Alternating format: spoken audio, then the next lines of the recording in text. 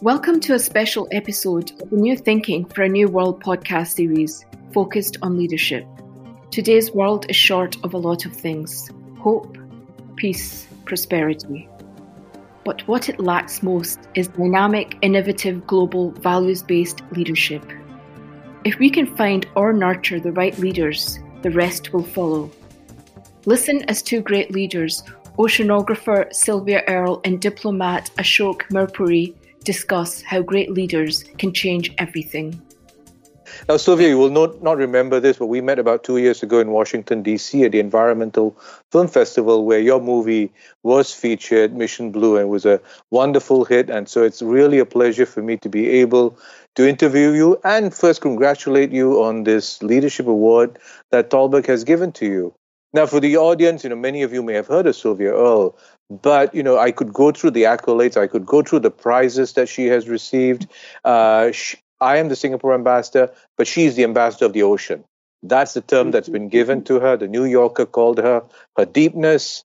And she's a pioneering oceanographer, an explorer, and she's really gotten into ocean conservation for a very, very long time. And, I wanted to take you back, Sylvia, because in many of the interviews, you speak about the first time you encountered the water on the Jersey Shore and how that was so important and fundamental to you, but also the role that your mother played because she let you go back in. Tell us a little bit about that. Thank you.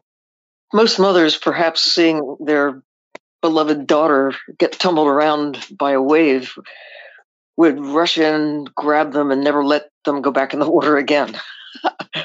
But I think it's because I emerged with a big smile on my face that she let me go back in, and I've been going back in ever since. And that's such an important part, I think, of people growing up. As you introduce young people to the issues of the environment, how do we keep them coming back in? Because it can be very daunting. It can be frightening. When you speak about the challenges of preserving the oceans, when you speak of the challenges of climate change, these are such daunting things. And a young teenager, a young graduate, how do you get them to go back in and then see the value and benefit that it comes? When you fall down, you make mistakes, and that's how you learn. If everything's always smooth and you never encounter any problems ever, I think you don't develop the courage to tackle whatever comes your way. So you learn from your falling down. You learn from getting knocked over by a wave and not letting that keep you down. So I think having parents who always had my back, basically, knowing that if I did fail, it wasn't the end of the world, that somebody cared. And I tried to convey that to my own children, and now I have 4 grandsons, to let them know, whatever happens, it's okay, it's all right. There's tomorrow. We can get over this. So you may have thrown your daughter into the water because she's now a close collaborator of yours to start her own sort of career in this. Yes, she is fearless. Well, being fearless is kind of okay, but you need to have that little tinge of terror, knowing that there are things out there that you have to be ready to take on, whatever they might be. The unknown, always the unknown. You've achieved so much. And today you can look back and speak about everything you achieved. But when you started, you faced a lot more hurdles than most people. You had glass ceilings. People doubted your ability as a woman to do many of the things that you did do. When you sort of balance out your successes and your failures, how do you get that balance? How did you sort of keep breaking through these barriers in order to achieve where you are today? Well, I find myself, I think I always have, just looking around and seeing that there are people who have greater obstacles than I do. Whatever you do, you're too tall, you're too short, you're too thin, you're too fat, you speak the wrong language, or you do this. There are lots of excuses why you can't do something. But if there's something you really want to do, you figure out, how do I get from here to there? And you just keep working at it until no matter what the supposed obstacles are, you just find a way. And you may not be able to get to exactly where you want to go, but you can get closer if you keep trying. I was not allowed to be the chief scientist on expeditions because why? I wasn't a guy. It just the idea that women could lead expeditions back in the 60s and even into the 70s was hard for culture to accept. But when you just say, I'm going to do my best, sooner or later people see that you can do what it is you know you can do, and the door opens a little bit and you just walk through. Do you know leaders that sound like these? Leaders young or old who are changing the world, who are not content with what is and are willing to work for what could be. If so, nominate them for the Tallberg SNF Eliasson Global Leadership Prize at tallbergprize.org. That's TALLBERG prize.org. Well, I'm very pleased that in this leadership prize, 2 of the 3 winners are women. And as the jury went through the nominees, we had a significant number of female nominees, many of whom were very, very qualified. But I am pleased that sort of the numbers are changing. Let me give you a little bit of perspective of the jury when we discussed your nomination, Sylvia, because you're obviously qualified. You deserve every award we can give you. But we were looking for leadership. And having achieved so much, and for the audience, again, Sylvia is not shy to hide her age. She turned 85 a few months ago. She keeps repeating that in every interview. So I don't feel bad sort of mentioning her age in this. But you've achieved so much. We wanted to see what you can do next, and try and anticipate, because it's sort of So what comes next? Well, realistically, I do take into account that life is finite, and yet I can still get out there and do things that I have been doing for the last few decades. So do I plan to keep going on expeditions? Yes. Am I still diving? Yes. Do I still want to build little submarines and take people along to show what it's like out in the ocean? Yes. Do I want to use the past as prelude and just keep building toward the objectives that I could not have imagined 20 years ago or even 10 years ago? Yes. It's a process. And I can't imagine not continuing, doing everything I can for as long as I can to not look back, but to continue to say, okay, what's next? Now what? We've got all these tools in the box. How do we use them to get to a better place? And how do I share the view with as many people as I can? But I realize I've been privileged to spend time underwater and to see things others have not. To keep it to myself and not do everything I can to get others to see what I see, know to the extent that I can, whatever is useful and what I know.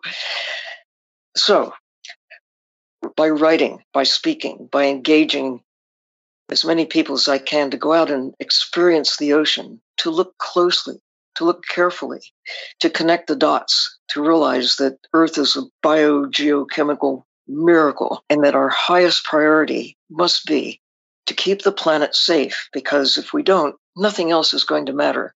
We have to understand that our life support system, Earth, is changing because of what we're doing to it. And knowing what we know, we have the power, the superpower of being able to make decisions that will take us to a better place with the air, the water, the fabric of life. And if people could see how important the natural world is to everything else, with even in their own backyard, even in their personal day-to-day decisions. In fact, it's what it is going to take. Individuals making everyday decisions times 7 billion that will take us either to a continued decline or recovery. And then that word that everybody talks about, sustainable future, that we can learn to live within our means, the planet, the environment, that only has so much to give. We've taken so much for so long. Good news is we have the evidence. We have the power of knowing. We get enough people to be tuned in, to be aware of the reality. We can achieve a sustainable partnership, relationship with nature. And then everything else we care about can follow if we have a secure life support system. We don't have it now, but we can get there. Well, that's an optimistic message. But do you feel a new urgency? There was an interview you gave last year to a newspaper in Singapore where you said maybe the next 10 years will shape the next 10,000. And in terms of your work, how do you see this new urgency coming in? I'm not alone. The climate scientists are saying we are right here with carbon dioxide, methane, and nitrous oxide, all the things that are driving the warming of the planet, with all of the things that follow from that. We have time, but not a lot, to make this shift. And I'm encouraged because I see the World Economic Forum, for example, taking the environment seriously, not as seriously as they should, because the economy depends on a sound environment. You can't have an economy if you can't breathe.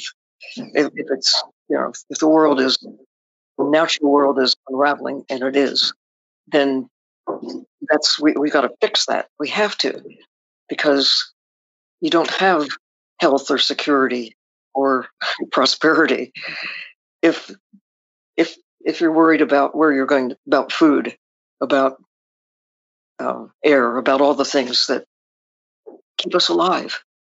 I heard President Obama once say that our highest priority must be to keep the world safe for our children. Well, he was thinking guns and things. But the message, we must keep the world safe for our children. It means, okay, we got all the day-to-day things, all the things people care about. But we have to have a world that works in our favor. We have had it for more or less 10,000 years. I mean, things go up and down over long periods of time, but it's our impact on these natural cycles that we have control over. And yes, I am cautiously optimistic, but it starts with knowing. You can't care if you don't know. Which is why I applaud the work that you do in getting everything out in movies, in interviews, in books, to make sure that more and more people know this. I mean, that is a sort of different kind of leadership, to put this right square in the center of the way people deal with it. We have time for a last question. Can you finish off a little bit with sort of this bigger ecosystem that you always speak about? How do you see it all coming together? The word biogeochemistry should be on the lips of everyone, everywhere. Starting when you're little kids, you learn your letters, you learn your numbers. Can we not take what the children of today, and grown-ups too, should know, that the superpower of seeing what could not be seen 50, 100, any time in the past, years ago, that we have the gift of knowledge. Not everybody has this shared equally, but we need a critical number to realize that Earth is this blue miracle and it's in trouble. And we have to pull together. The pandemic of 2020 pulls us together, makes us realize we're all vulnerable. But it's climate, it's the fabric of life that makes us also vulnerable if we don't take care of it.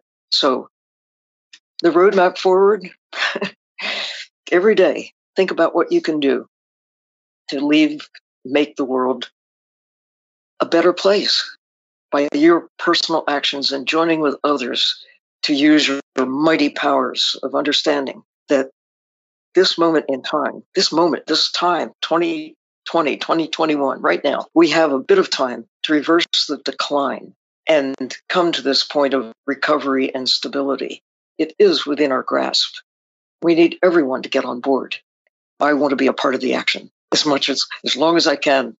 Well, thank you, Sylvia. Dr. Earle, congratulations again on the Leadership Prize, and it's been such a pleasure speaking to you.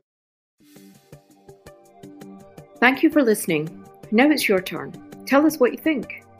You can find us on Facebook, Twitter, and Instagram, or you can subscribe to our newsletter at talbergprize.org.